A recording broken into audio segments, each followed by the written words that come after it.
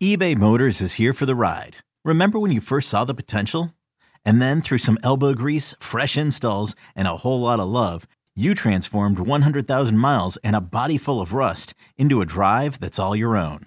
Look to your left. Look to your right. It's official. No one's got a ride like this. There's nothing else that sounds like, feels like, or looks like the set of wheels in your garage. With over 122 million parts, you can make sure your number one ride or die stays running smoothly. So there's no limit to how far you can take it. Brake kits, turbochargers, engines, exhaust kits, roof racks, LED headlights, bumpers, whatever your baby needs, eBay Motors has it. And with eBay Guaranteed Fit, it's guaranteed to fit your ride the first time, every time, or your money back. Plus at these prices, well, you're burning rubber, not cash. Keep your ride or die alive at ebaymotors.com. Eligible items only. Exclusions apply.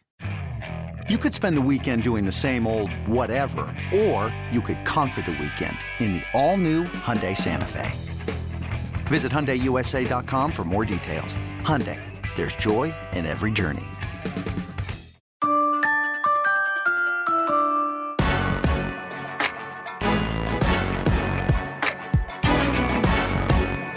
This is With the First Pick, the CBS Sports NFL Draft Podcast. This is episode 48. 2 away from 50. Rick, if my math's correct, I'm Ryan Wilson. That's our general manager, Rick Spielman, who has more than 30 years of NFL experience, including a decade as the Vikings general manager. And today, we are somehow talking about the 2024 draft class, specifically my 24 mock draft, which came out on Monday. You can see it on the site if you want to have a good chuckle. And to help us discuss a bunch of players we've yet to watch, Mr. Tom Fornelli, one of the co-hosts of the Cover 3 podcast, the best college football podcast on planet Earth. And they're not paying me to say that.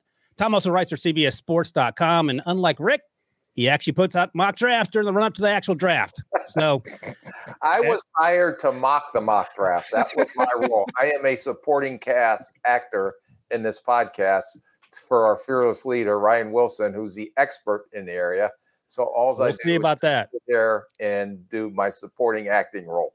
Rick, I'll tell you, on Monday's Cover 3, Tom and his co-host Andy Cannell and Bud Elliott and Chip Patterson went through my mock draft and were with kid gloves. They were kind enough not to absolutely crush it like you might see on Twitter.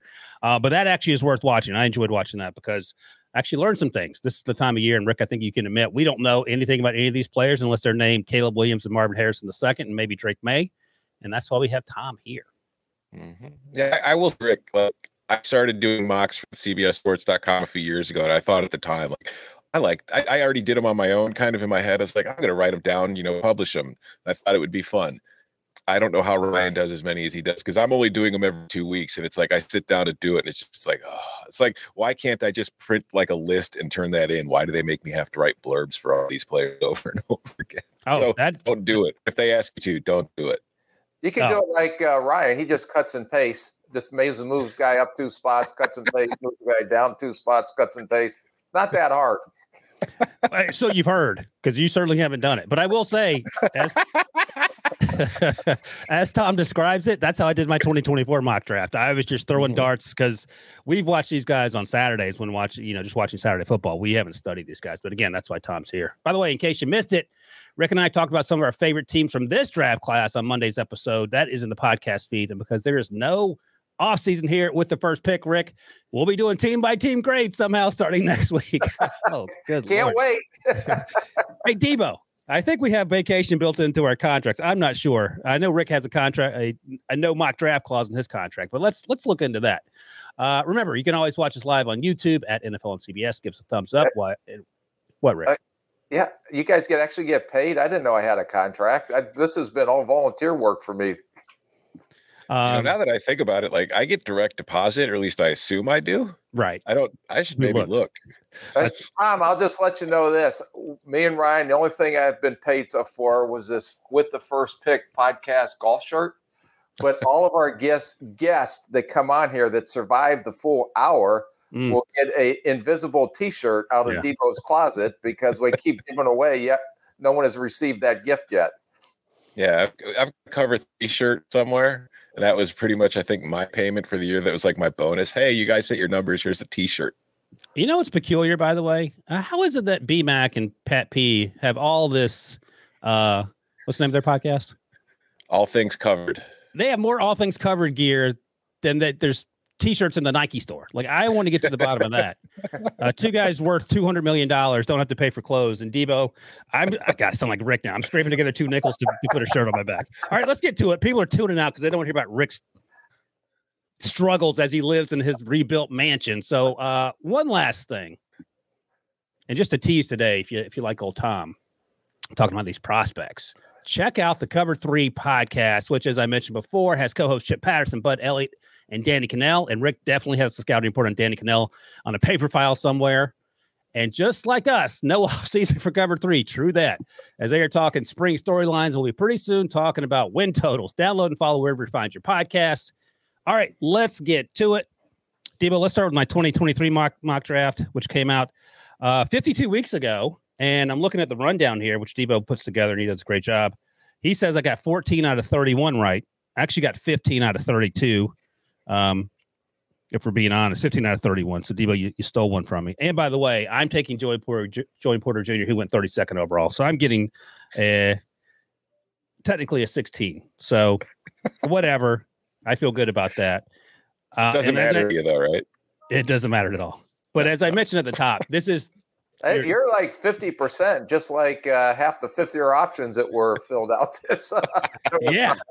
You're doing pretty good, bud, for whatever background you came from, running the country from Washington, D.C. in a closet office. But that's another podcast. I learned a lot about Ryan when we traveled all year. And one thing you have to know, he is a coffee expert, knows where all the hipster coffee joints are. I've never walked in one in my entire life. So you say that, but by the end of the trip, you were wearing a beret. So I don't know what that says. All right, let's look at this. Let's look at this 2023 mock draft before people drive their cars off the bridge to get Rick out of their ears talking about coffee and whatnot. Honestly, I can't take any credit for it. You're just sort of guessing, and that's the reality. You start with the quarterbacks. So Debo notes 4 of the top 10 picks I had correct. Will Anderson to the Texans somehow, because he's the best player coming out, right? We didn't know. We knew about C.J. Stroud and Bryce Young. We knew the questions about them at the time. 2, Jalen Carter. He may have been the first overall pick had not been for all the off-field things. I'll ask you, Tom, and some of the misses that Debo kindly notes as well. Brandon Joseph, undrafted free agent. I had him go in the first round. He went to Detroit. It feels like every undrafted free agent ended up in Detroit, Rick. Dante Demas, injury issues out of Maryland, ended up with the Ravens. Eli Ricks, maturity issues, not surprisingly, ended up with Debo's Eagles. And then Emil Ikior, sort of a tweener interior offensive lineman, also undrafted, ended up with the Colts. And the quarterbacks and a safety that I had on the list that returned to school, and they definitely would not have been first-round picks had they come out. Tyler Van Dyke at Miami, Spencer Rattler, who I think is going to be 28 next year, still at South Carolina, and Jalen Catalone, the safety, who I think had an injury late last season. I'll ask you, Tom, what sort of stands out here for someone who was just guessing 52 weeks ago? Anything that gets your attention? Anything that you're like, oh, my God, I can't believe you have this guy on this list because he was not going to be a first-round pick no matter what? I mean, there was never, like, if going back to where we were when you wrote this a year ago, I would say no. But I will say, of the biggest misses that you had with Brandon Joseph at 18, that was probably the one where I was the most kind of like, no. I knew because he had transferred from Northwestern to Notre Dame. Right. And he was very good at Northwestern. But talking to people on the Northwestern staff, like, they weren't exactly happy he was leaving because he was a useful player for them and he was a valuable player for them. But nobody was that broken up about it either. Like, they were saying athletically, there were some questions, like, and that we saw kind of as the draft process played out. Like, he wasn't a tremendous athlete as much as he was just a good football player, which, as we've seen these days, being a good football player typically isn't just enough to get drafted in the first round. And I think I had Andre Carter II on there as well. He was also undrafted, which was a surprise. And Rick, I want to ask you this because your buddy Tom Pelissero tweeted this out just the other day.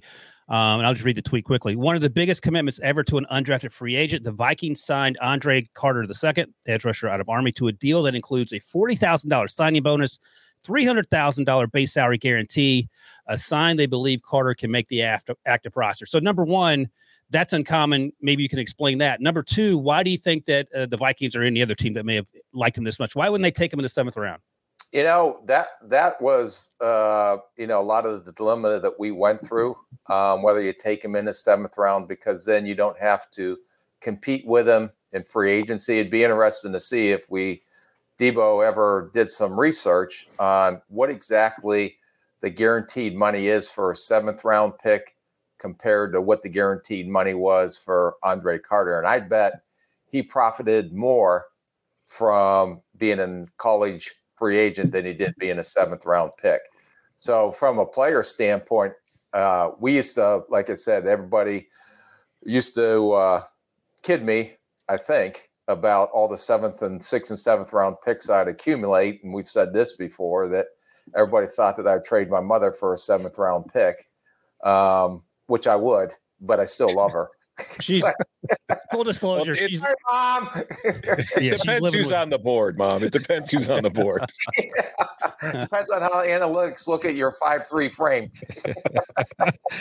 Jeez. I can't wait for your brother to hear this, by the way. But the question was, if I'm a player, I'm excited because not only do I get to choose where I want to go, and if I have 3 or 4 teams bidding, that's why that number's got so high. And when you're talking about a college free agent, you go to those numbers, you say, worst case scenario, he's on our practice squad. So what's that going to cost us for the year? But with the numbers that we're throwing out to get him, they definitely, I agree with you, think that he's going to make the roster and that he was a draftable player.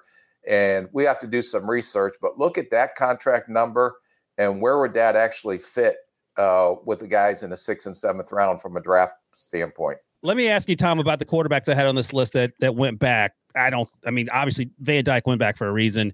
Spencer, I was glad Spencer Rattler went back. Are these guys first round talents at going forward, or are we done with Spencer Rattler? Because I'm almost tired of talking about him.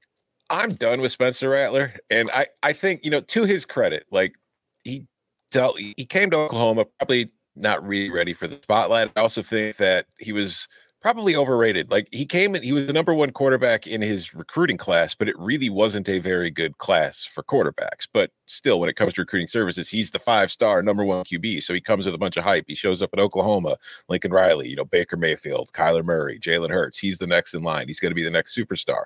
So there was a lot put on his plate right away. And he was a freshman and he played like a freshman and he had freshman moments. He was not a finished product like a lot of the guys that we have seen in recent years. So he struggled. Then Caleb Williams comes in. Obviously, he loses his job to Caleb, and most quarterbacks in the country are going to lose their job to Caleb Williams.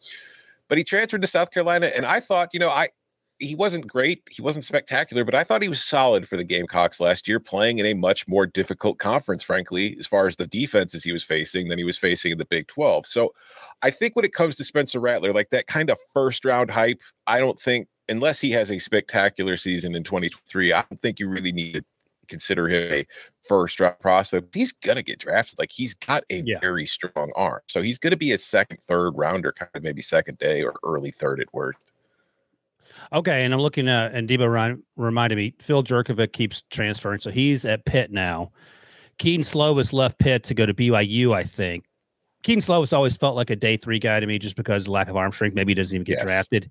Phil Jerkovic came originally from Notre Dame, went to BC, and he wasn't even, the only offense at BC last year felt like from a draft perspective was Zay Flowers. Is there anything to take away from Jerkovic or Keaton Slovis in terms of their NFL prospects, or is this just a situation where they're okay college quarterbacks?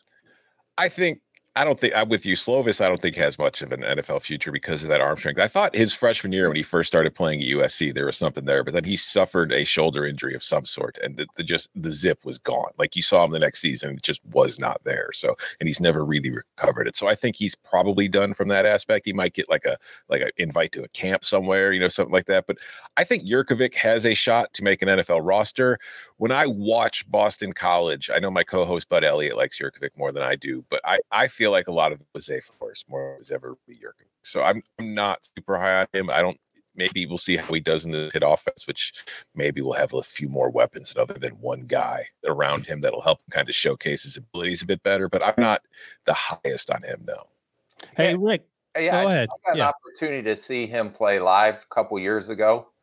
And he was coming off, I think he had a pretty significant injury where he missed a lot of time and then came back. I was back at his first game. It was against Virginia Tech on, I believe it was a Thursday night game. And I don't know the game where Boston College has all the red bandana game. The red bandana game. I got an opportunity to go to there.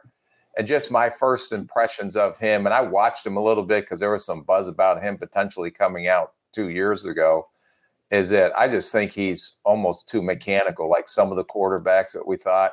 I just thought it reminded me of, I don't want to say Levis-like, but I would say like those old school Penn State quarterbacks that have come out that just look so mechanical. And he just didn't look real natural player in position, although he does have a strong arm. But as my favorite movie reference, just a bit outside on half his throws. That was a wild thing. No, we got it. Okay. Hey, Rick, let me ask you this. So we've talked about it before during the draft process. Now that things have changed with NIL, any concerns about these quarterbacks in particular changing schools every year to better their chances? Or do you want to see them stay put and compete, to borrow a Rick phrase? Yeah, I would say that it seems like everybody's chasing the money now because they can. You get one, I think, freebie as far as entering the transfer portal. Other than that, you have to be a graduate in order to transfer and play the following year, if my rule knowledge is correct. But it seems like every time these guys fail at one spot, they're just going to go to another spot. So, but to me, there's a history there. So why does he keep failing? What makes you think that he goes to the next school and he's going to have any more success, regardless if he has some better weapons or not? He's still, to me, who he is.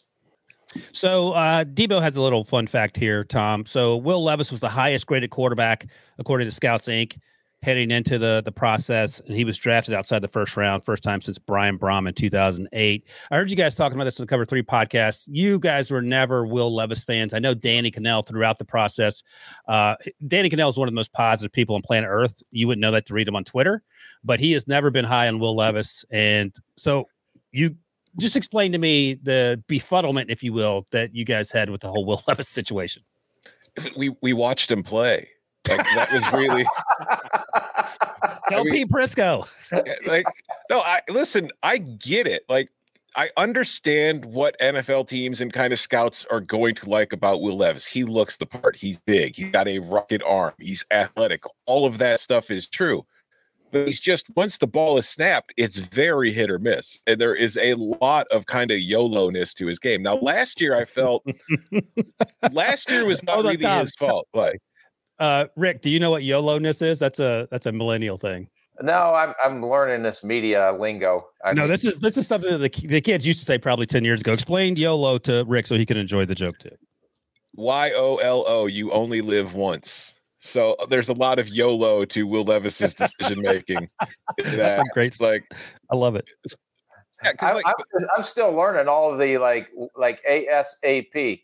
That makes spot. Right. Oh, Jesus. I think my mom was saying ASAP to me when I was 12. Rick, come on. But I know, but I saw people text me, and they text me all these letters. It takes me 2 days to call people and figure out what the hell is it a compliment? Is it not a compliment? Rick, people, you ran the Vikings for 17 years in some capacity. Please don't say things like this out loud. I had people. All right. I'm sorry to interrupt you, Tom. Go ahead with the yellowness rant, which I appreciated. It's just like he is. Last year, I feel like we shouldn't really judge Will Levis on, because last year at Kentucky, he played behind one of an awful offensive line, and he was running for his life. And I felt like towards the end of the season, he was just getting rid of the ball because he didn't want to get hit anymore. He was sitting there thinking, I'm trying to get to the NFL. But even the year before, when that offense was playing well, the accuracy issues were a thing. And I know, mentioning Pete Prisco, Pete hit the lottery ticket on Josh Allen. He was right. Congratulations, Pete. But history shows that guys at the college level, even with the strongest arms out there, when they're only completing half their passes at the college level, guys typically don't just suddenly develop accuracy. Josh Allen, all credit to him, figured it out. Buffalo helped figure it out. They worked on some things. He's a more accurate passer now. Maybe the same thing will happen with Will Levis. I doubt it. Can I ask you just on the accuracy part, because that's a lot of discussion on, can you teach accuracy? and there were concerns with Anthony Richardson this year as well. Mm-hmm. Do you think that his accuracy can improve?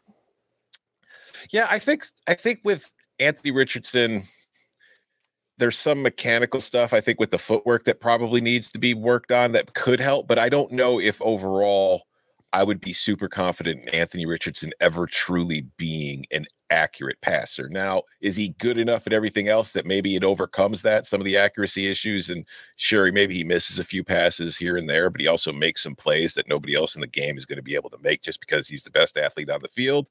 So you got to figure out that kind of balance. But I don't think Anthony Richardson is ever going to be a truly accurate passer. But the other thing to me, the difference between Anthony Richardson and Will Levis, going back to Levis, I think Anthony Richardson is a smarter quarterback than Will Levis. I think when I've watched Anthony Richardson, I see Anthony Richardson make progressions sometimes when I watch Florida's tape. I didn't really see Will Levis going through progressions that often. Now, maybe that's the offense he was in, or maybe it was just his offensive line. He felt like he didn't have the time to do it. But while Anthony Richardson still has plenty to work on in that area, I saw more of an element of him being able to do that than I saw Levis. So even though they both have issues with accuracy, I have a higher hope for Richardson being able to figure it out just because of that.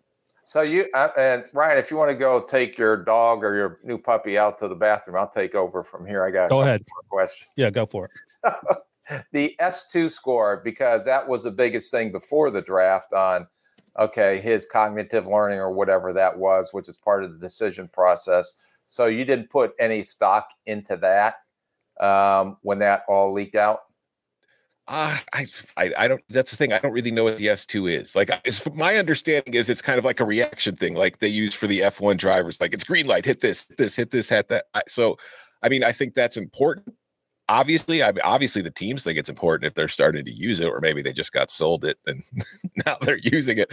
But I didn't put much stock in that. I mean, I don't know that stuff. I can only go by what I'm seeing with them on the field. And to me, Anthony Richardson was the better reader of defenses than Will Levis was. I think Will Levis just kind of knew what he was doing before the snap, and if it wasn't there, he just either threw it anyway or he ran.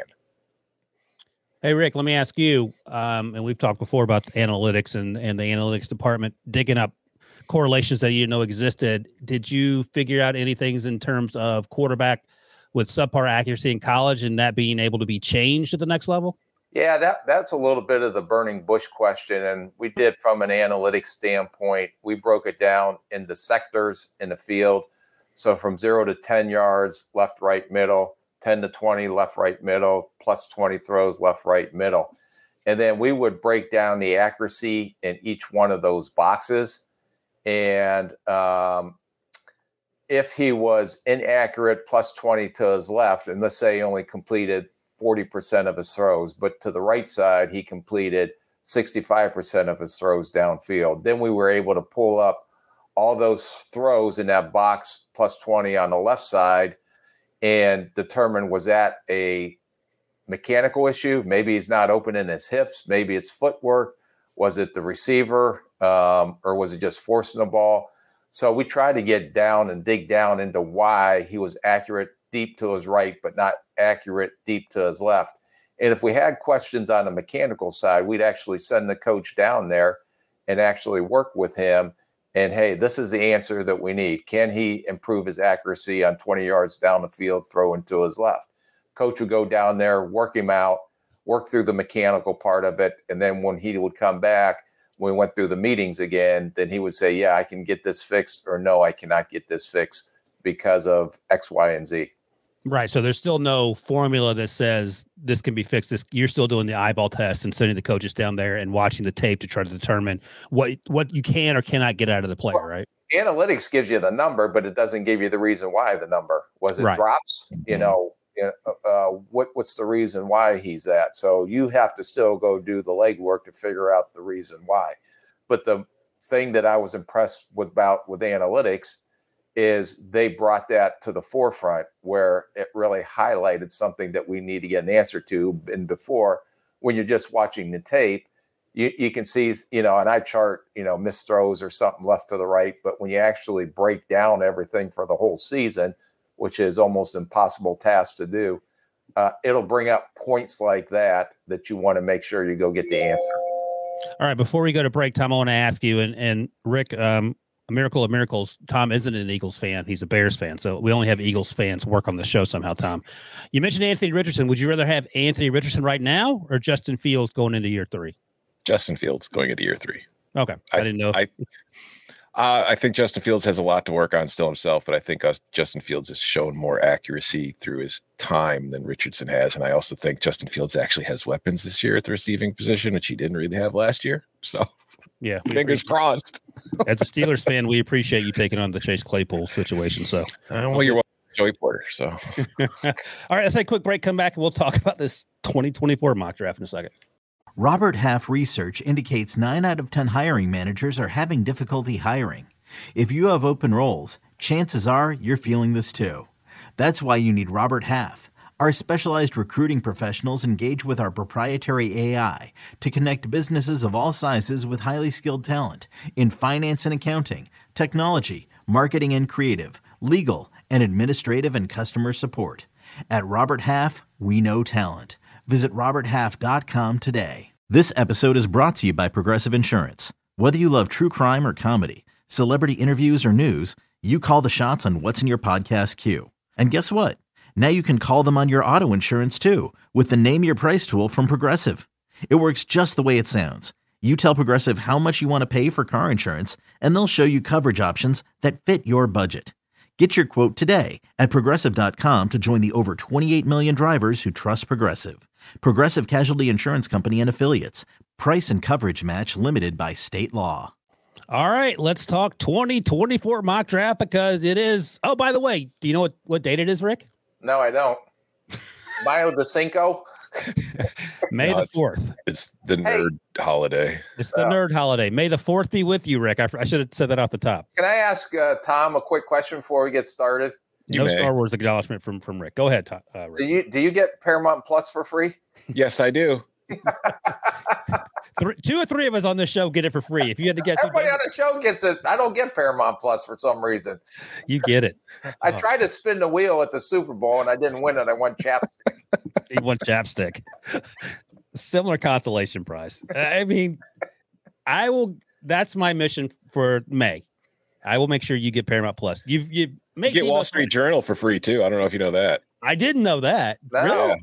Yeah. This guy, Tom knows. I know all about stocks now because I have a free subscription to the Wall Street Journal. And by the way, Rick, just a little pro tip. If you don't make Debo angry, he'll do things for you. So when you come on here and start taking shots at him, he's less likely to get you the Paramount Plus. That's just a little something I learned the hard way. Quit being so sensitive. You're not helping. That's not a compliment. All right, 2024 mock draft. Tom, I don't know if you have it in front of you. If not, I can read you some lowlights. Before we get going, and Debo makes this note, it's an important one because people get angry about everything on the internet, especially when they don't like to read things, which is a common occurrence. This is reverse Super Bowl odds as done by Sportsline. So if you hate where your favorite team is located, it's because RJ White at cbsinteractive.com made this list along with the other nerds in the nerdery. This is just what Vegas thinks is going to happen. So at the bottom of the list, not surprisingly, the Kansas City Chiefs had the last pick of the first round.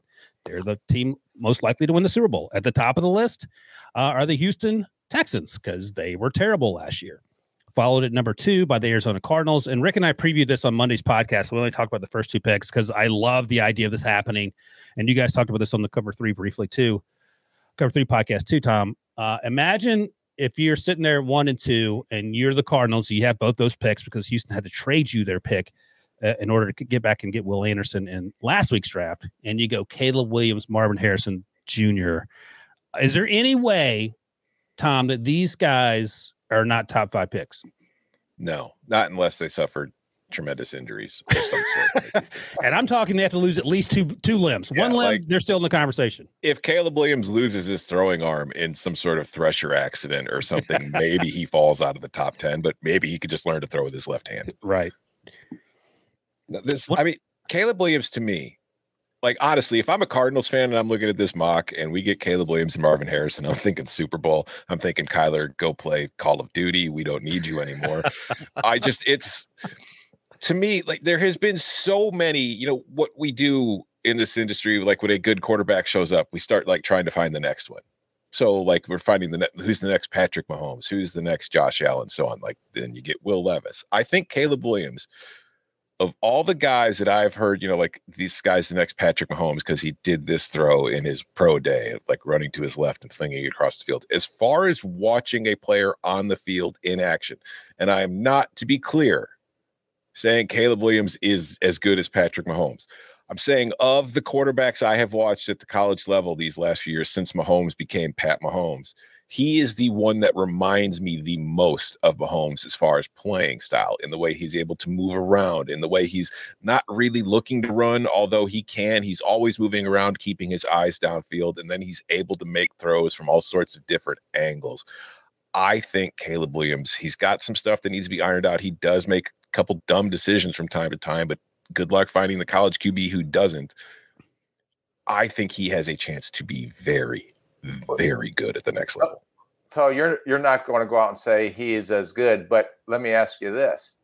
When you saw Patrick Mahomes coming out of Texas Tech and Caleb Williams, the way he plays now, if you had to make a decision, who would you have gone with? You know what? Both coming out in the same class at the same time. Ooh. Taking away what we know now, I would take Caleb. But you know why? I think for me at the time, just to be completely honest, I would have had Texas Tech QB fatigue.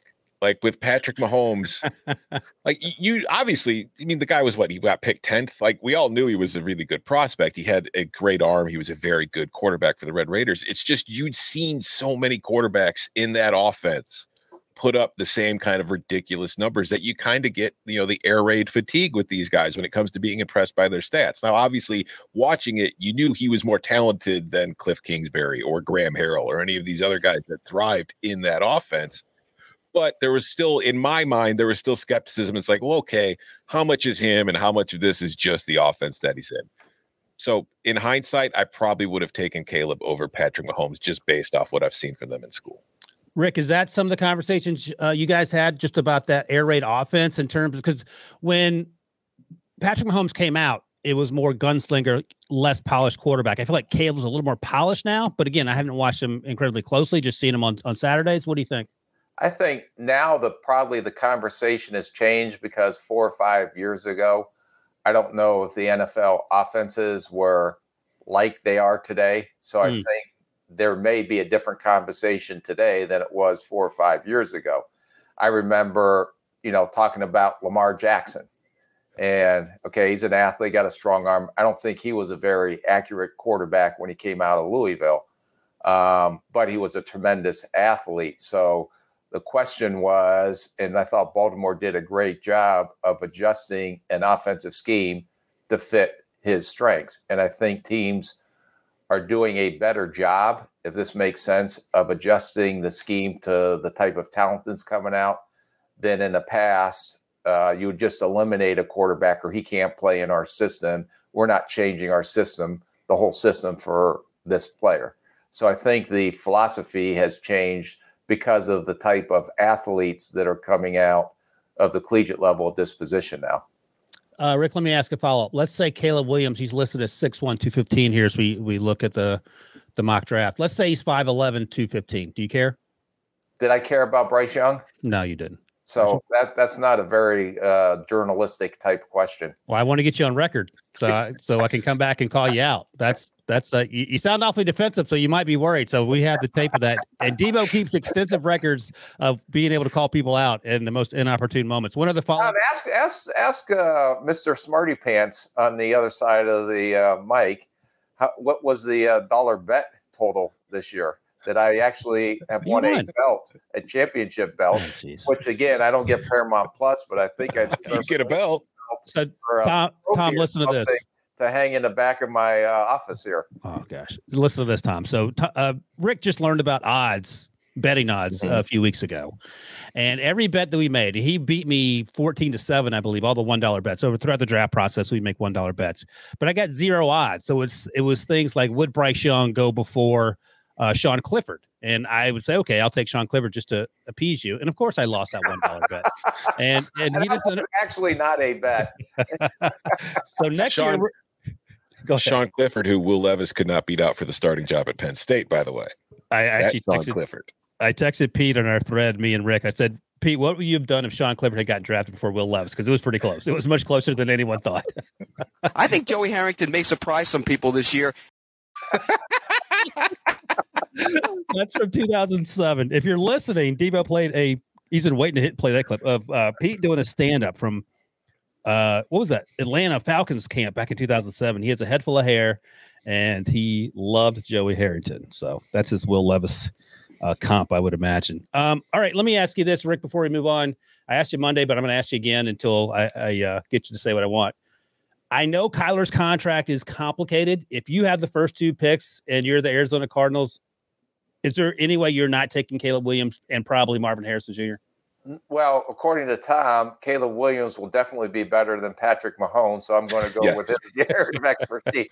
Probably better than Tom Brady, too. So, I mean. Hey, Tom, that's you lean into it and you don't give him you suffocate him with his own silliness. All right, let me ask you this.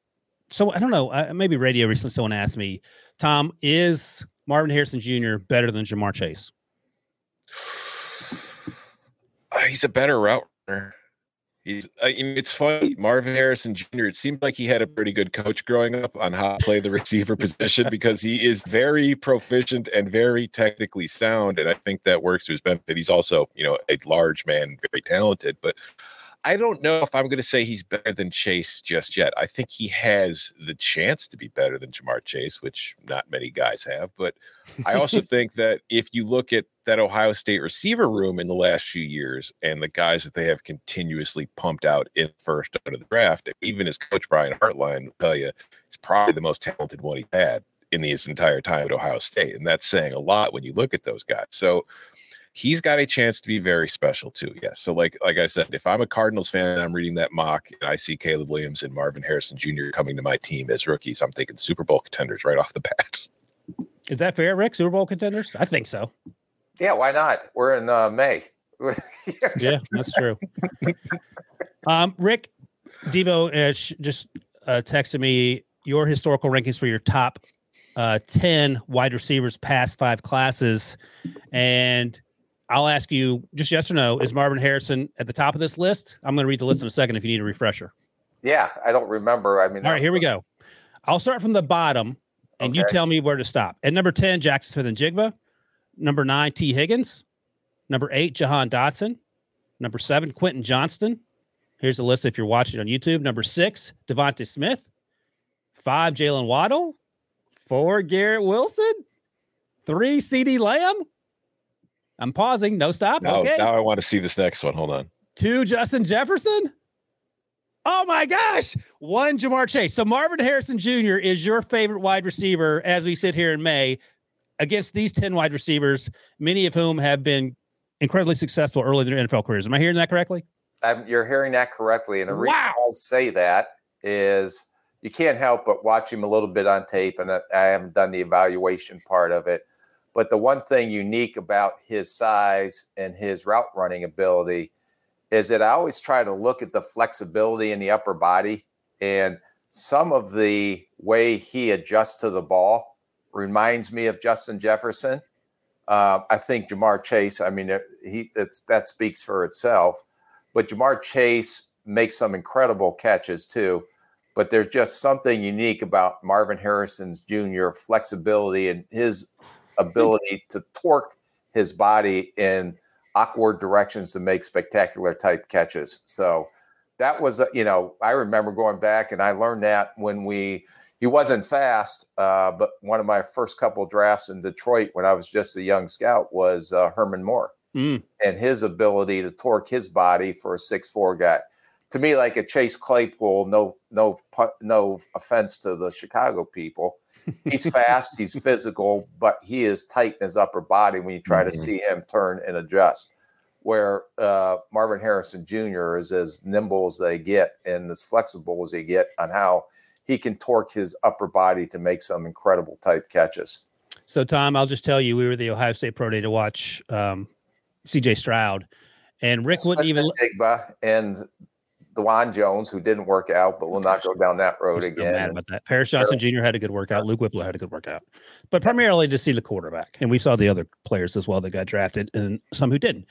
But Rick would not even let me bring up Marvin Harrison Jr. because he's like, I don't want to talk about it. He's still he's going back to school. But I could tell in Rick's eye, he was very excited about Marvin Harrison Jr. because he caught the passes from C.J. Stroud in that workout. And Rick, I don't think it's outrageous to say that people were as focused on Marvin Harrison Jr. thinking down the road as they were on CJ. Yeah, because of the show that he was putting on. Yes. I mean, it's hard to, watch all these guys work out that are very good football players, but then you see someone that's an exception. It's hard to not watch that as well. All right, 1,000,000% intentional. So don't bring him up during a pro day because then you're not going to be able to go back to Ohio State with me next year. So go ahead, Tom. See, that was 1,000,000% intentional on Ohio State's part. They wanted you to watch Marvin Harrison. They wanted you watching him. They did. They wanted to build the buzz. I'm telling you right now, it was intentional. Yeah. All right, let me ask you this, Tom, about Ohio State and Marvin Harrison, and then we'll move on to the quarterbacks I have on this list as well. Does Ohio State beat Georgia if Marvin Harrison doesn't get knocked out with a concussion? I mean, they nearly beat Georgia after he got knocked out with a concussion. So I think I'm not going to say they would, but they probably would have had a better chance because, I mean, Georgia's secondary couldn't cover him. Mm-mm. Like he was getting open routinely against that team. And like they were clearly selling out, bringing pressure under the premise that CJ Stroud can't play when there's pressure in his face. And I thought that was CJ Stroud's best game at Ohio State. And Marvin Harrison was ripping that secondary apart. So I would say, considering Jordan needed a last-second field goal to beat Ohio State after Harrison, yeah, they could have beaten him if Harrison stays in that entire game. And maybe they would have. Not to go off script here, but does that, in your mind, justify why there should be an expanded playoffs or when there shouldn't be an expanded playoff? There should not or should? Shouldn't. You don't need more than 4 teams. What if Ohio State did not get in that game? Then Georgia would have won the national title, which is exactly what happened. Please have me on as a guest on your podcast because listen, Mr. NFL, stop trying to turn college football into the NFL. I'm going to go on a rant. In any given year in college football, there are never more than 2 great teams anyway. We don't need 4 teams. It's the same. We're just going to win it if you put in 2, if you put in 4, if you put in 8, if you put in 16. It's going to be Georgia, Alabama, Ohio State, or one of those teams winning it every single year anyway. And people bring up the FCS has 16-team playoff, right? Parity. Look at the last 20 years of FCS champions. It's like 3 different schools. There's no parity. It's the best teams winning every year. Anyways, let's go back to the 2024 early mock draft. Well, quickly, and I'll tell you this story that you'll appreciate, Tom. Quentin Johnson, I think it was Quentin Johnson that we talked to at the Combine. And Rick, maybe it was you, maybe it was Danny. I'm going to say it's you, and if it's not, you can correct me. But someone asked Quentin Johnson, if you played Georgia 10 times, how many times are you going to win that game? Was that you, Rick? No. I wouldn't ask a question like that. It was Danny then. That'd be 0. And Quentin Johnson took a long pause, and he said, I think he said something like maybe 3 or 4, and he was being as liberal as he possibly could have been about that answer. But the fact that he took that long pause, because you've asked a Georgia player that had they lost to Ohio State, the answer is 9.9 times out of 10. So that just sort of supports what Tom's saying. Well, I'm just saying, you never know when an App State comes up and bites a Michigan in the rear end. That's why the NCAA basketball tournament is so exciting. I won money because somehow I ended up with San Diego State. And how about your daughter did it? I want you to give your daughter credit somehow. Who won in the end of the NCAA tournament? The Blue Blood or San Diego State and FAU? The San Diego State got ripped off. It was poor officiating. Oh, geez. Here we go. All right, let's talk about these quarterbacks quickly. So I'll list the names on there, and you can make fun of the ones that you want to, and maybe tell me some names that should be on there too, Tom. So Caleb Williams, we've talked about. Drake May, I had him going forward to the Commanders, replacing his former teammate at UNC. Sam Howell. Quinn Ewers at 16. I'm interested to see how long he starts. I thought last year when he was healthy, he looked pretty good. My guy, Bo Nix at 17. And just so you know, I was listening to the podcast on Monday, the Cover 3 podcast, Rick, and Danny Cadell made the bet that if Bo Nix gets drafted 16th or higher, he will grow a beard to look like whoever has a bushy beard. I don't know who that might be, but he's going to grow a beard and not shave it for a certain number of months because his wife doesn't like him with a beard. So yeah, so everyone pray for Bo Nix. And finally, Michael Penix at the bottom of the first round to the 49ers. He's had an injury history, but I thought he played pretty well last year. So tell me what you think about that list, Tom, and then tell me some names that we should be watching at quarterback that's not on this list.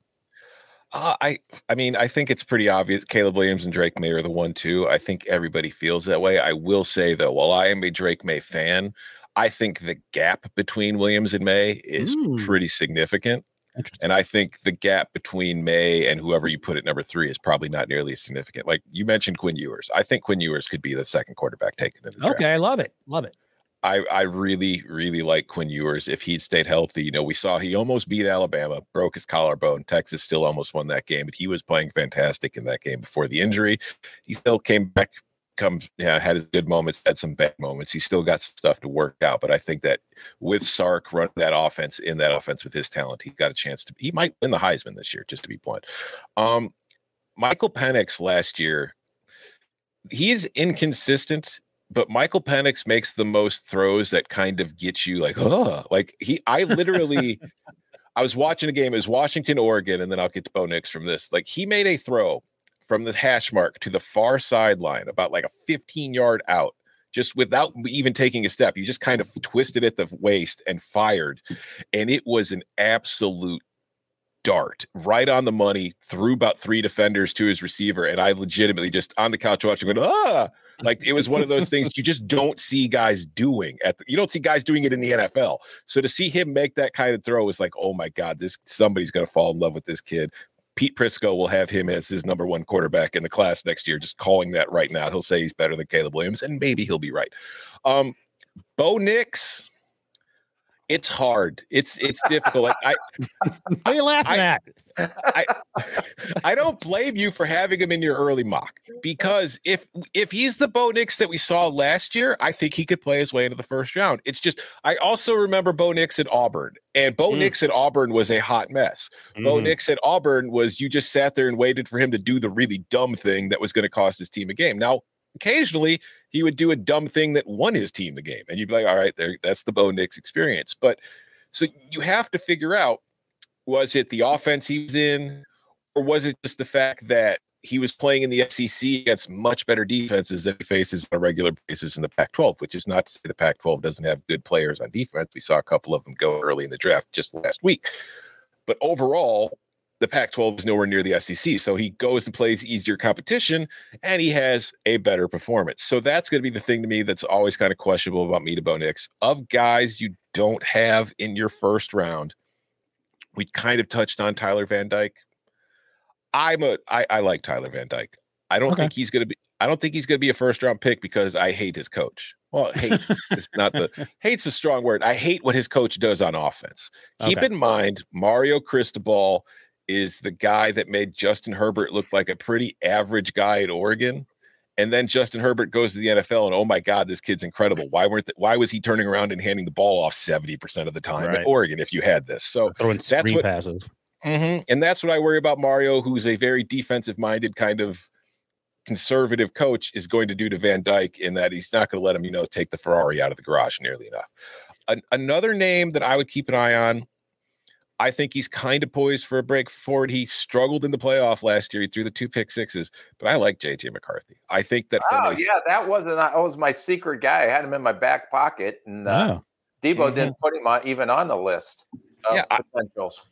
I think from like the size aspect, from the talent aspect, from running his mobility. I mean, I think he's a little too one-sided of the field. I think he's a little too far to the right now. He's probably got to show a little bit more ability to go to his left. But I think that with another year of coaching and another kind of just more progression, he is a guy that if Michigan has another very solid year, and he's a big reason for it, I think he could play his way into the first round conversation. I think he could play his way into being the third quarterback taken conversation. I think I just like him that much. I'm not saying it will happen. I'm just saying it's something to keep an eye on. Somebody who rarely gets mentioned when it comes to this stuff. Let me ask you, Rick, how's he your rat hole player? Have you been cheating on me and watching this guy, or just from watching him on Saturdays? No, it's when I'm watching the running back and I'm watching the tight end, I'm watching the quarterback. And this kid's very athletic, I think. And I think his accuracy has to improve down the field deep. But this guy has some off-schedule playmaking ability because of his athleticism, which I think translates to what the NFL, what we're talking about earlier. There's some technical things that he has to work on. Sometimes he's throwing off his back foot doing this or that. But the physical traits and some of the playmaking ability, I don't think Michigan would get where they were at without the way he played. So I always try to see, is this quarterback carrying his team probably beyond what their talent is? And not that Michigan's not talented. They have a lot of talent. But I thought this kid took it to another level this year. Why they, in the past, haven't been able to beat Ohio State. But since he's been quarterback, I think 2 years now, they have beaten Ohio State and they have gotten in the playoffs. So I think this kid, and why I think they'll be able to potentially get in the playoffs next year because of the way this kid plays the position.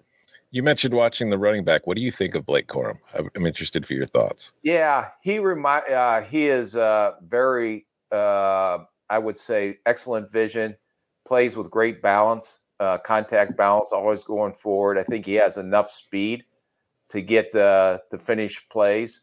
I thought losing him this year was a big blow when he got injured and couldn't finish.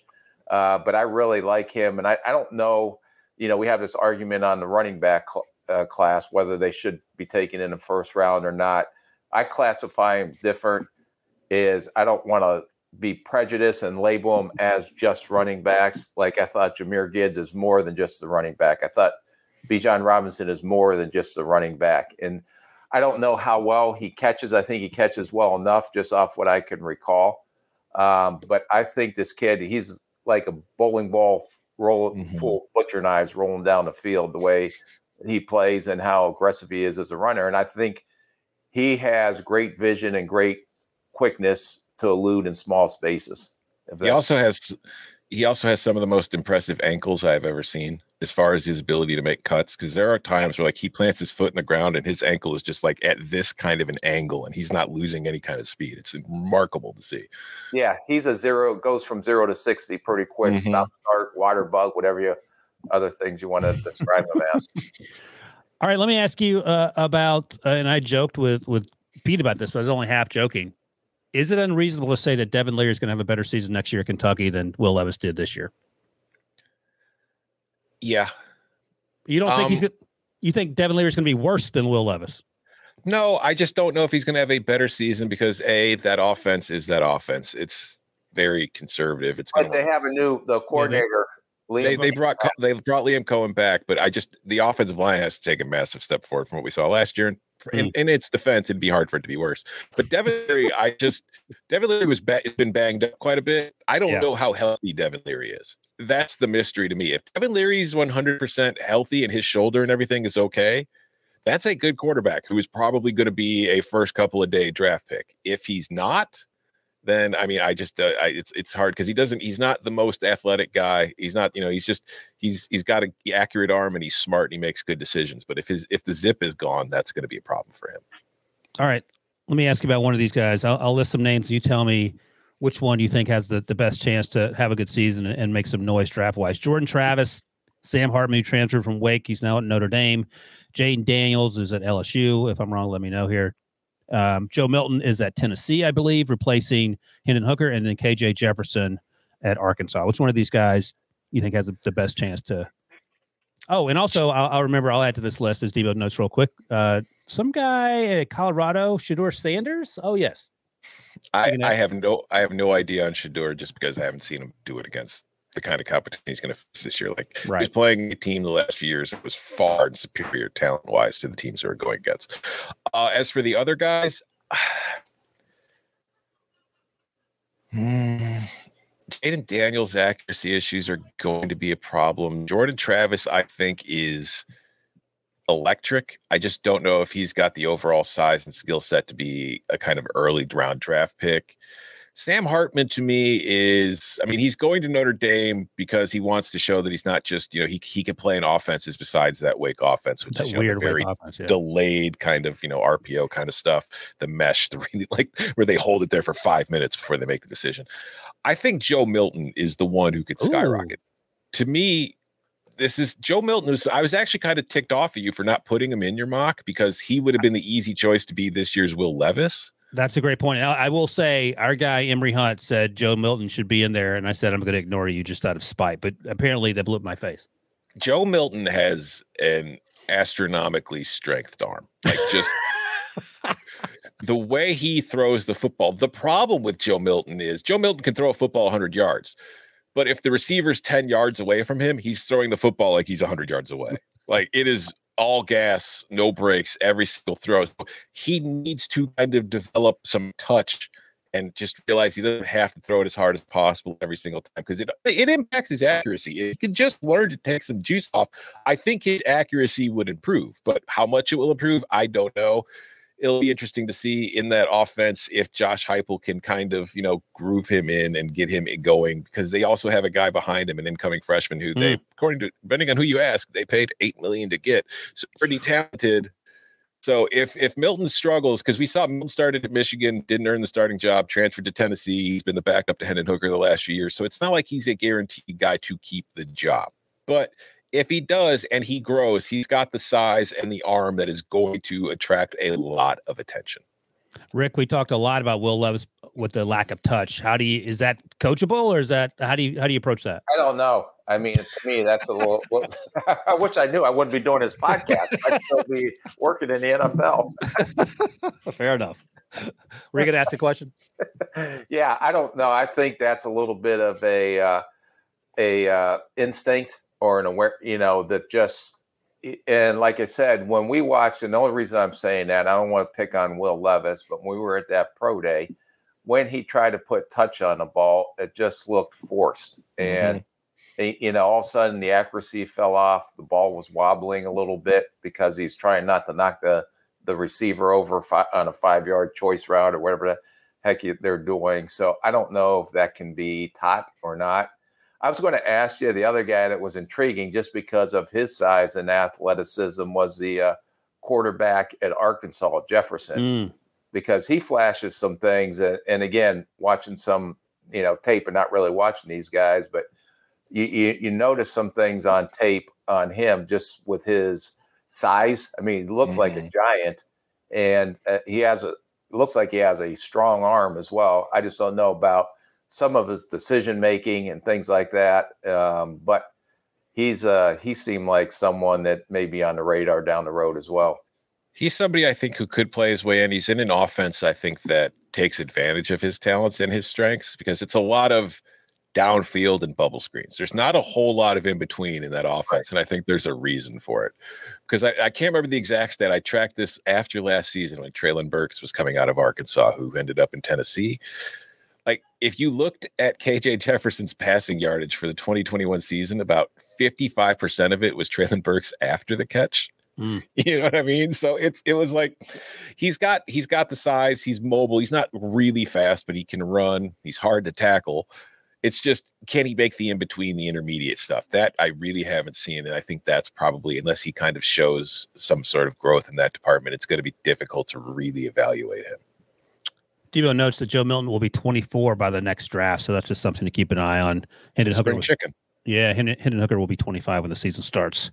The guy he is following at Tennessee. All right, let's take a quick break. We'll come back and do a little rapid-fire questions with our guy, Tom.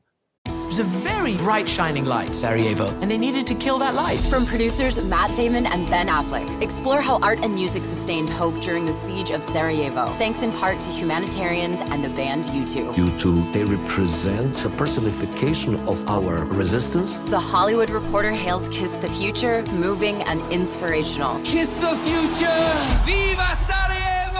Kiss the Future, new documentary now streaming exclusively on Paramount Plus. Go to Paramount Plus to try it free. Terms apply. Jeremy Renner returns to Paramount Plus for a brand new season of the original hit series, Mayor of Kingstown. My job is to create a balance, avoid a war. From executive producer Taylor Sheridan, co-creator of Yellowstone. There's some new players in town, and they brought the plague. And Antoine Fuqua, director of Training Day. I know it's always been a war zone, Mike, but this is next level. The Mayor is back in business. Are you warning me? You're going to find out. Mayor of Kingstown, new season streaming June 2nd, exclusively on Paramount Plus. After this. All right, let's ask Tom some rapid fire questions so we can get out of there. I'm sure Deva's trying to go back to sleep. He's on West Coast time. All right, Tom, looking at this 2024 mock draft, any outside of Caleb and Marvin Harrison, any surefire studs, guys you convinced will definitely be first rounders 12 months from now? Yeah, I didn't even have him on there. It's JT Tuimoloau from Ohio State. Yeah, I got a lot of pushback for forgetting him. The Ohio State defensive end, DT, kind of play both. I think he's probably he could play linebacker, he could play safety. Maybe you could put him at slot corner. I don't know. He's just a tremendous athlete, very powerful, very quick. He's got the motor. He's got everything you kind of want from somebody in that position. I think he'll be a top 5 pick. I think he could be in play for the number 1 pick, depending on the kind of season he has. I just think he's that good. And I think that Ohio State overall, one of the things that has hurt them the last couple of years in relation to Michigan has been the defense that had been producing the Bosa's and Chase Young and all those guys really kind of lacked that premier edge rusher the last couple of years. Yep. I think Tuimoloau kind of took over that spot. And I think Jack Sawyer is another guy on that defensive line who's probably going to have a pretty big season. So for Ohio State, these are good things coming into the year because that secondary I still don't think is fixed just yet. And what's the linebacker's name? Tommy, he came back. Eichenberg. I like Tommy Eichenberg too. Not as a first round pick, but I like him as a hard-nosed player at the linebacker position. You know anything about hard-nosed linebackers from Ohio State, Rick? No. Nothing comes to mind. Probably the first, as far as I know. Yeah. Yeah, we'll call him a trailblazer. All right. Surprise, riskiest picks that I had. Picks per low probably on this list that is, let's be honest, it's a lot of guessing. I mean, I don't know that there's any risky pick. The running back you have on here, Raheem Sanders, and who was the other one you put on? Trevion Henderson. Yeah. I think they're both very good, but kind of like Rick was saying earlier, where he doesn't view Jahmyr Gibbs as just a running back, doesn't view Bijan as just a running back. I don't think Raheem Sanders and Trevion Henderson are in that kind of class as far as being somebody who will be a first-round pick. I don't think that running back exists in this class. Maybe one will emerge as the season goes on. So I wouldn't have them in there. And then just to fight back on my own homerism, you've got Jer'Jon Newton from Illinois, the defensive tackle. I love him. I think he's a very good player. I don't think he's a first-round pick. It's going to depend on the measurables because he is only like 6'2", he's 295, he's big, but I don't think he's got, when it comes to the interior linemen these days, what they're looking for is guys who are more explosive and like getting as far as disruptive from the middle of the pass and passing off against the pass. He hasn't really shown that to a great extent. And just arm-wise, again, we got to get the tape measures out because it's really impossible to do that for most of these kids. I don't know if he has the ideal length. I think Johnny Newton is a top 75 pick. I don't think he's going to be a top 32 pick. What were you laughing at, Rick? My picture was on there. I finally got it. Oh, there he is. Saying something smart, probably. Can I throw a guy's name out there? And I know he's a forgotten man, but the emphasis on left tackles. And I liked him about 2 years ago. Didn't play much last year. I understand he needs to get more physical, but I thought for left tackle length and feet and athleticism and in pass protection, what I think he does best, he needs technical work. I wish he gets a little stronger in the run game. Wish he had more grit and finish to him. But athletically, I think he's going to get overlooked. There was a left tackle at Miami of Florida. Zion Nelson. Oh, boy. They talked about him on the podcast. Go ahead. Unload on him, Tom. No, go. No, I'm just saying we're shooting darts at the board right now, right? Yeah. But if he comes out, how many left tackles do you have on your list here? I will say, Johnson. Hello. Yeah, I'm doing it right now. Okay. Send me the $100 after. See ya. Call him the old Aunt B phone there with that ringtone. Go ahead, I will Tom. say, like earlier when I was talking about Tyler Van Dyke at Miami, and I always have serious concerns about his coaching at Miami as far as a quarterback. Zion Nelson as a left tackle is somebody who I don't have any concerns about with his coaching because there's one thing I don't worry about: Mario Cristobal teaching a guy how to play tackle. So I wouldn't be shocked at all if Zion Nelson plays his way into the first round. Oh, interesting. Because I know that Bud Ellett, your co-host of Cover 3, is not a huge Zion Nelson fan. As Debo notes, I had Zion Nelson in my 2023 mock draft. He had some injury issues last year. Yeah, he only played 2 games, I think. But I was at a couple of games, and then I wish he was more physical. I'm just saying right now, someone to keep an eye on because I see how left tackles come up the board, especially if they're athletic and they can pass protect. Maybe a sleeper. I'll also say when it comes to Bud, anybody wearing a Miami uniform is kind of starting lower than everybody else to begin with, and they've got to work their way out. Bud's a Florida State guy. All right, I'm going to ask you one last question, just not on the rundown. But as a Bears fan, if Olaf Fashanu, who has a chance to be offensive tackle 1, draft him. If he had come out in the 2023 draft, he had just turned 20 years old. Should the Bears have stayed at number 1 and taken Olaf Fashanu? Oh man, no. Because if you, I love him. I think he's the best tackle in the class next year. I think he could be the number 1 pick in the class next year. But as far as what the Bears need, I think trading down and getting DJ Moore and the extra picks is probably more important to the Bears in the long run than just getting 1 tackle would have been. Because I mean, they really do like Darnell Wright at right tackle, and they also really like Braxton Jones at left tackle, who they got in the 5th round last year. I think they feel pretty comfortable with it now. Had nobody been willing to take the trade and move down because, Fashanu was maybe the number 1 player in the class over the quarterbacks, then I think they would have taken it. But I don't think – I think I'd rather have Darnell Wright, DJ Moore in those picks than Olu Fashanu. Rick, you were shaking your head. Why? No, I mean, you've been crowing about this guy, all last year, and I wasted a whole day watching him on tape, and he ended up going back to school. You loved him, though. You loved him. He's pretty good. But you wouldn't take him if you're the GM. You wouldn't take him number 1 either. You do what Tom suggests and take. I would take him over Caleb Williams and Marvin Harrison Jr. Then I'll be doing podcasts like I'm doing now. But what about last year? The last week, if you still had the number 1 pick? No, because I think where the Bears were and how many needs and how many weapons they had to get around to see if Justin Fields is the answer or not, I think they would have made the right decision. And they still had enough draft capital to move up if he was like number 4 or 5 to potentially, okay, now we can go get this guy. All but right. They like their left tackle a little bit. Mm-hmm. I know he kind of held up, and I thought it was a great, not only filling a need, but a great choice to go get Darnell Wright. And will they move Jenkins as a guard? I believe so. I mean, I think right now your line is going to be Braxton Jones and Tevin Jenkins on the left. On the right, you'll have Nate Davis and Darnell Wright, and at center, you're probably going to have either, what's his name? Whitehair? Whitehair, or the guy they signed from the Packers last year who got hurt early in the season, whose name is completely escaping me. Donald, maybe? I don't know. We get names wrong at least 10 times this show, so you're well ahead of the curve on that one. That would be an offensive line in front of Justin Fields. Finally. Mm-hmm. Much better than last year, that's for sure. All right, Tom, I appreciate your time. You get to go do another podcast in a few moments, I believe. So that is it. I do. That's a wrap on episode 48. Remember, give us a thumbs up if you're watching on YouTube. Subscribe to the podcast with a 5-star review and all that stuff. Thanks, as always, to my guy, Rick. Special thanks to Tom for spending an hour and 15 minutes of his time arguing with Rick about all sorts of football-related stuff. And thanks, as always, to Debo and everyone out there watching. We'll be back next week.